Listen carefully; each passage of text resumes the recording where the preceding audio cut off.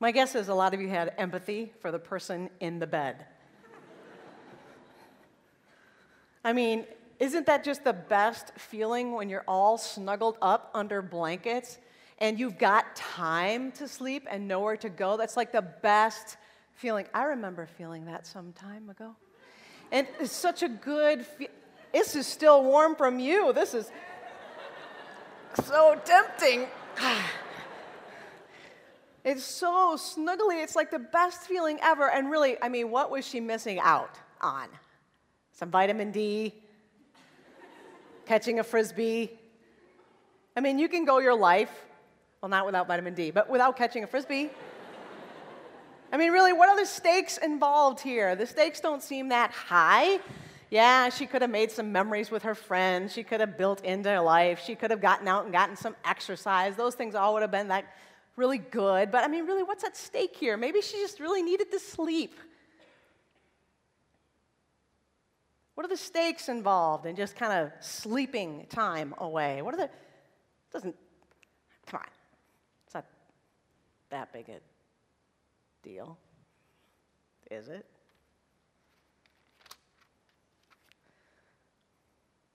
Sleeper, awake, rise from the dead, and Christ will shine on you. Verse 14. Rise from the dead, and Christ will shine on you. The idea here that Paul is unpacking, the idea presented in our little skit today, isn't just the benefit between sleeping and hanging out with your friends. It's the difference between death and life. Paul says there are some very serious things going on, and you can sleep your way through them or you can wake up. And the difference is being dead and being alive, Paul says, and I want you to be alive.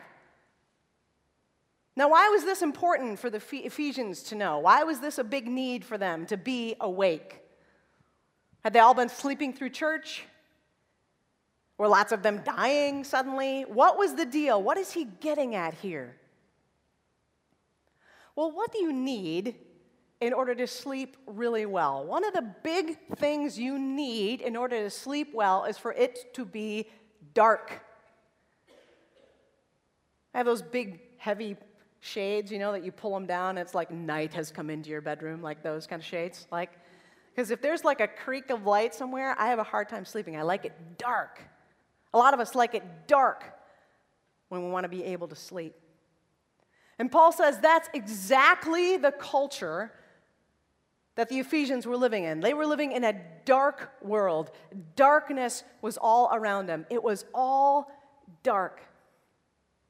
And one of the big examples of this darkness was the sexual immorality of the Ephesians culture. We've already talked about how in worship in the pagan temples, there will often be cultic prostitutes involved there. But you also need to know that in this time, in this season, in this culture, husbands had mistresses very regularly. You had sex with your wife to produce a legitimate heir, that was important, but just about everybody had a mistress to indulge themselves for their own pleasure. Young boys were reared up in this culture to see sex as their right, as their entrance into manhood. Young girls from wealthy families were told that they had to be kept pure and virginal so that eventually when they did marry, the family line would be pure. But young girls from poorer families were often rented out so that their families could make money. Or they would be given to the temple in hopes that because of this great donation, the God of the temple would be kind to the poor family. People had sex with people without responsibility and without implication. And what happened in the Ephesians culture are all the things that happen when sex is separated from covenant. People in power abused the people who didn't have any power. Marriage was about social convenience and contract, not about love or respect. Children were exploited and sold and abused. Sexual diseases were rampant in this society.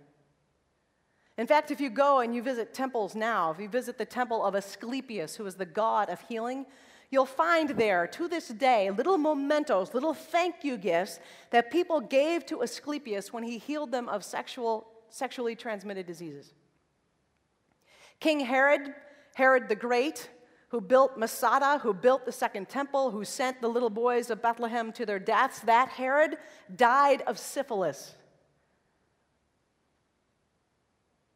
This was a dark space, a dark world, a dark time.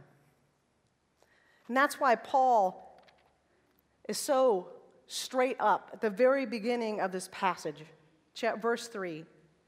But fornication and impurity of any kind or greed must not even be mentioned among you, as is proper among saints. Entirely out of place is obscene, silly, and vulgar talk, but instead let there be thanksgiving.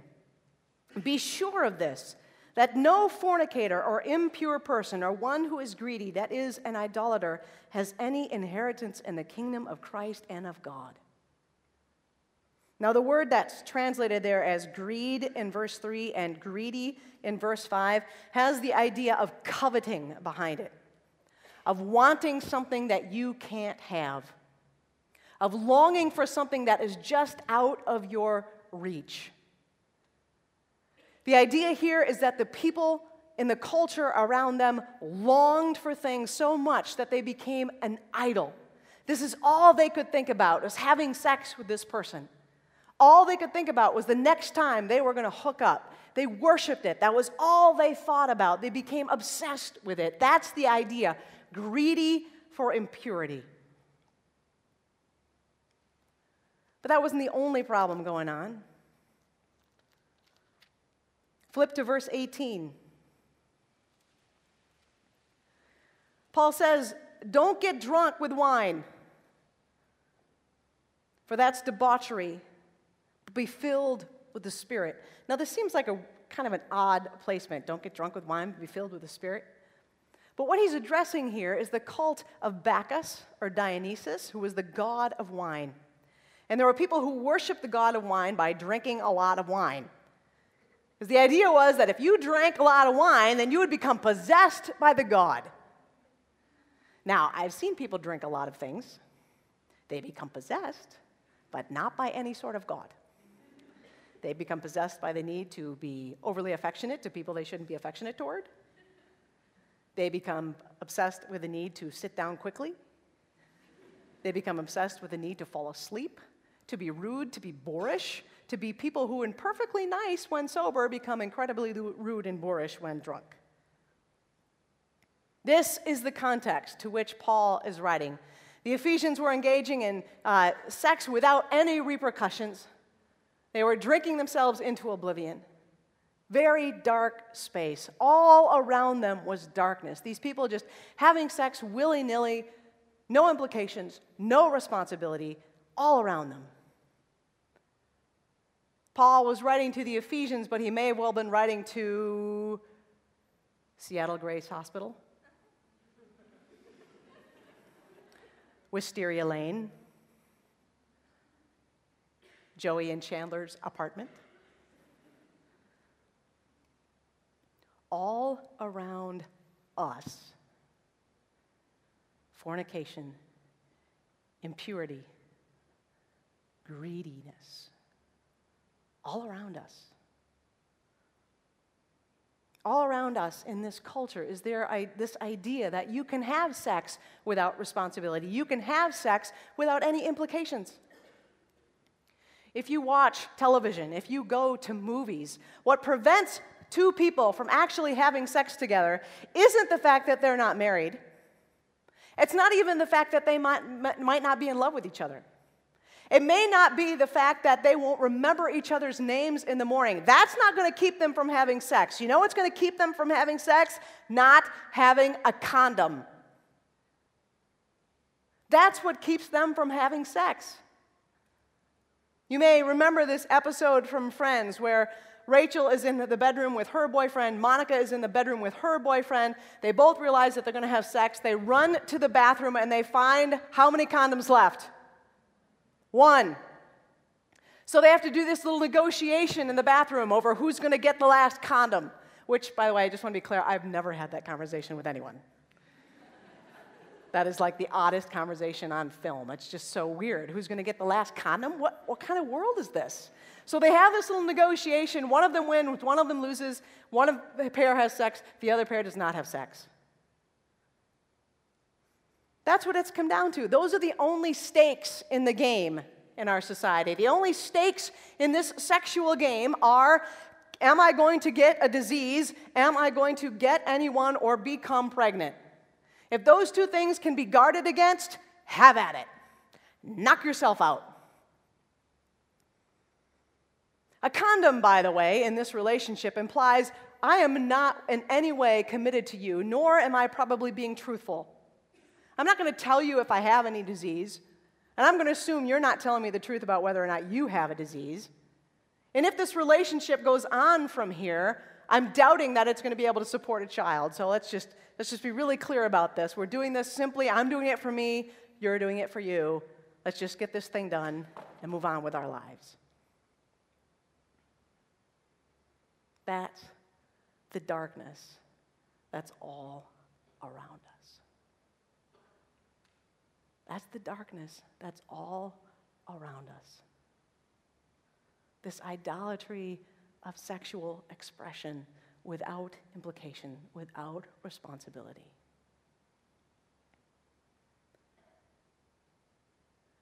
And so Paul says,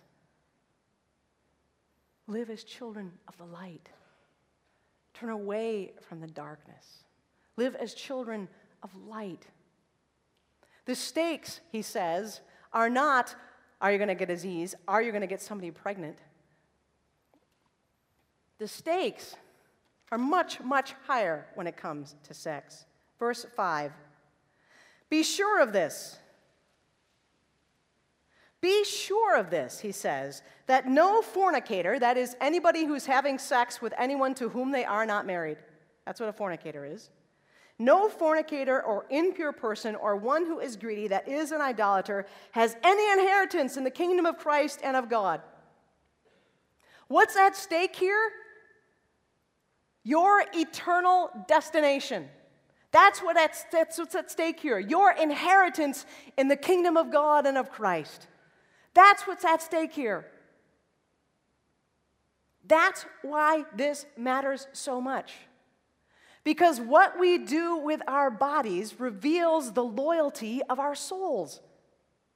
If I am loyal only to me and myself, I will do what I want with anyone I want, anytime I want, and no one can speak into that.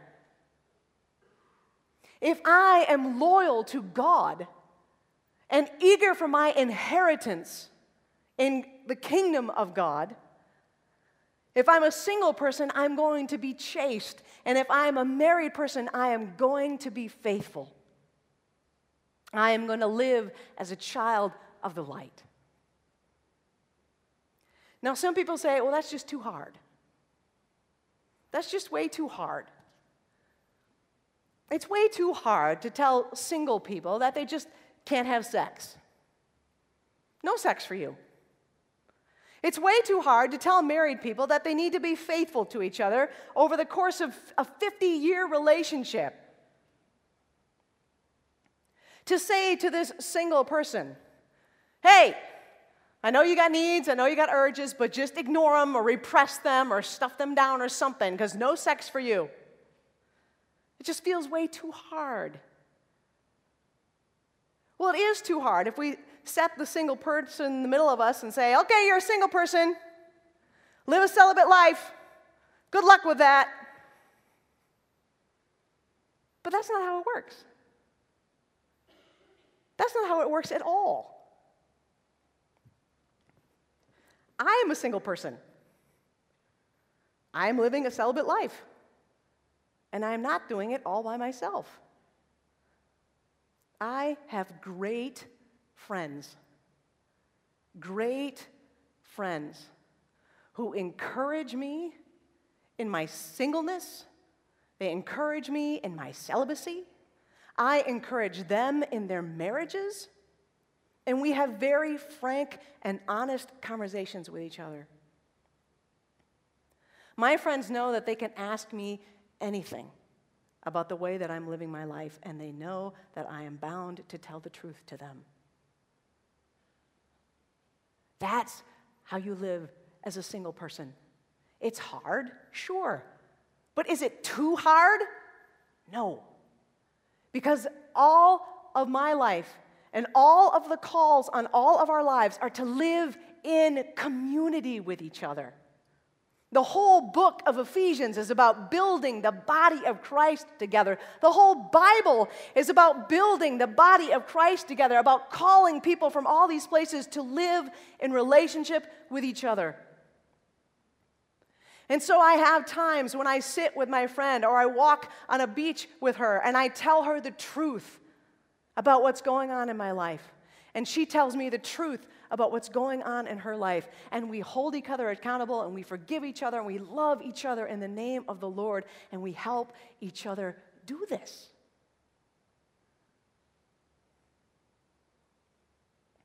On Thursday night, we had a sexual purity conversation here in the chapel. Some of you were here for that.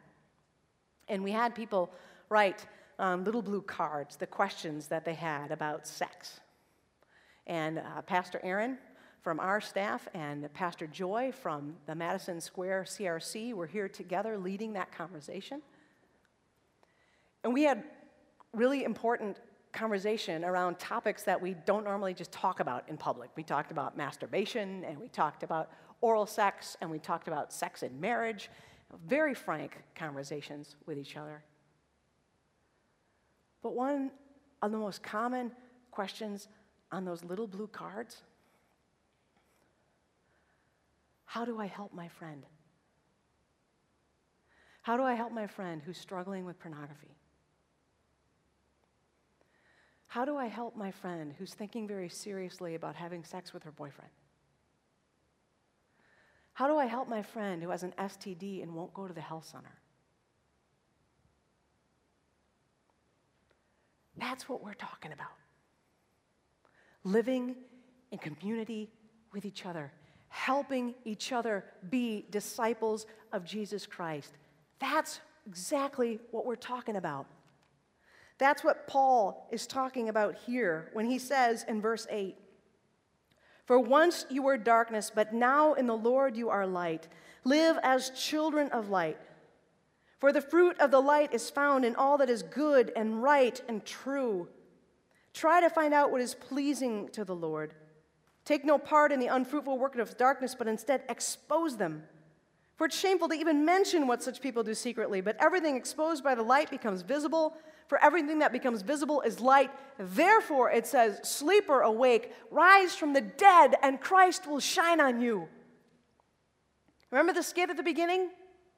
What if the house had been on fire? And the person still stayed in the bed, and her friends were around her pleading with her, "Get up! Go to safety. Get out. The house is burning down around you." And she stayed in the bed and pulled the blankets over her head and refused to listen. Would we think then that her friends were annoying? Would we think then that she probably deserved to sleep a little bit longer? Paul says, this is what's happening. The house is burning down around you. Wake up! Rise from the dead. Christ will shine on you. You have the power to do this. You have the power to do this. You were once darkness, but now you are light. Through the power of Jesus Christ, you can live celibate single lives. You can live faithful married lives. You can say to your friend, "I care about you.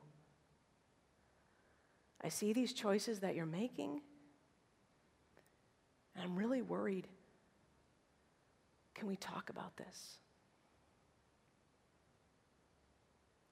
You can say to your friend, "Let's go together to xxchurch.com, and I'll download the Covenant Eyes software for my computer, and you download the Covenant Eyes software for your computer, and so that neither one of us will be tempted to go to the porn sites." You can go to your friend and say, I know this is embarrassing, but I am so worried about you. Can we talk about this? Can I walk you to the health center? I will sit out in the lobby the whole time. I will be there for you. We can do these things because God empowers us to do them. Remember last week we talked about the Holy Spirit and how it cleans us off, how the job of the Holy Spirit is to make us more and more holy, to turn us more and more into the image of Jesus Christ. Paul says in our text today that we can be filled with the Spirit. Filled with the Spirit, singing, making melody to the Lord, giving thanks to God the Father. We can be filled with the Spirit. And some of you are living as children of light. We see that. We see that you are doing what is good and right and pure. You are living obedient lives. And it is a joy to see. We see this. You are living as children of light. You're concerned about your friends. You're going to call them into relationship with God. You are living as children of light. You're filled with the Spirit. And tonight you go to a table that is going to give you strength for the journey. The sacrament is a mysterious thing. We don't know all the things that it does, but we know that one of the things that it does is feed your soul.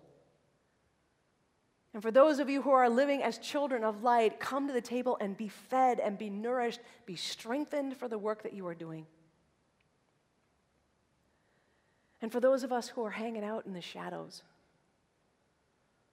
who are living right on the edge, God invites you to come forward, to be filled with the Spirit, and remember that there is nothing that can keep you from the love of God. There is no sin so great that it cannot be forgiven. There is no one in this room who cannot have a fresh start tonight.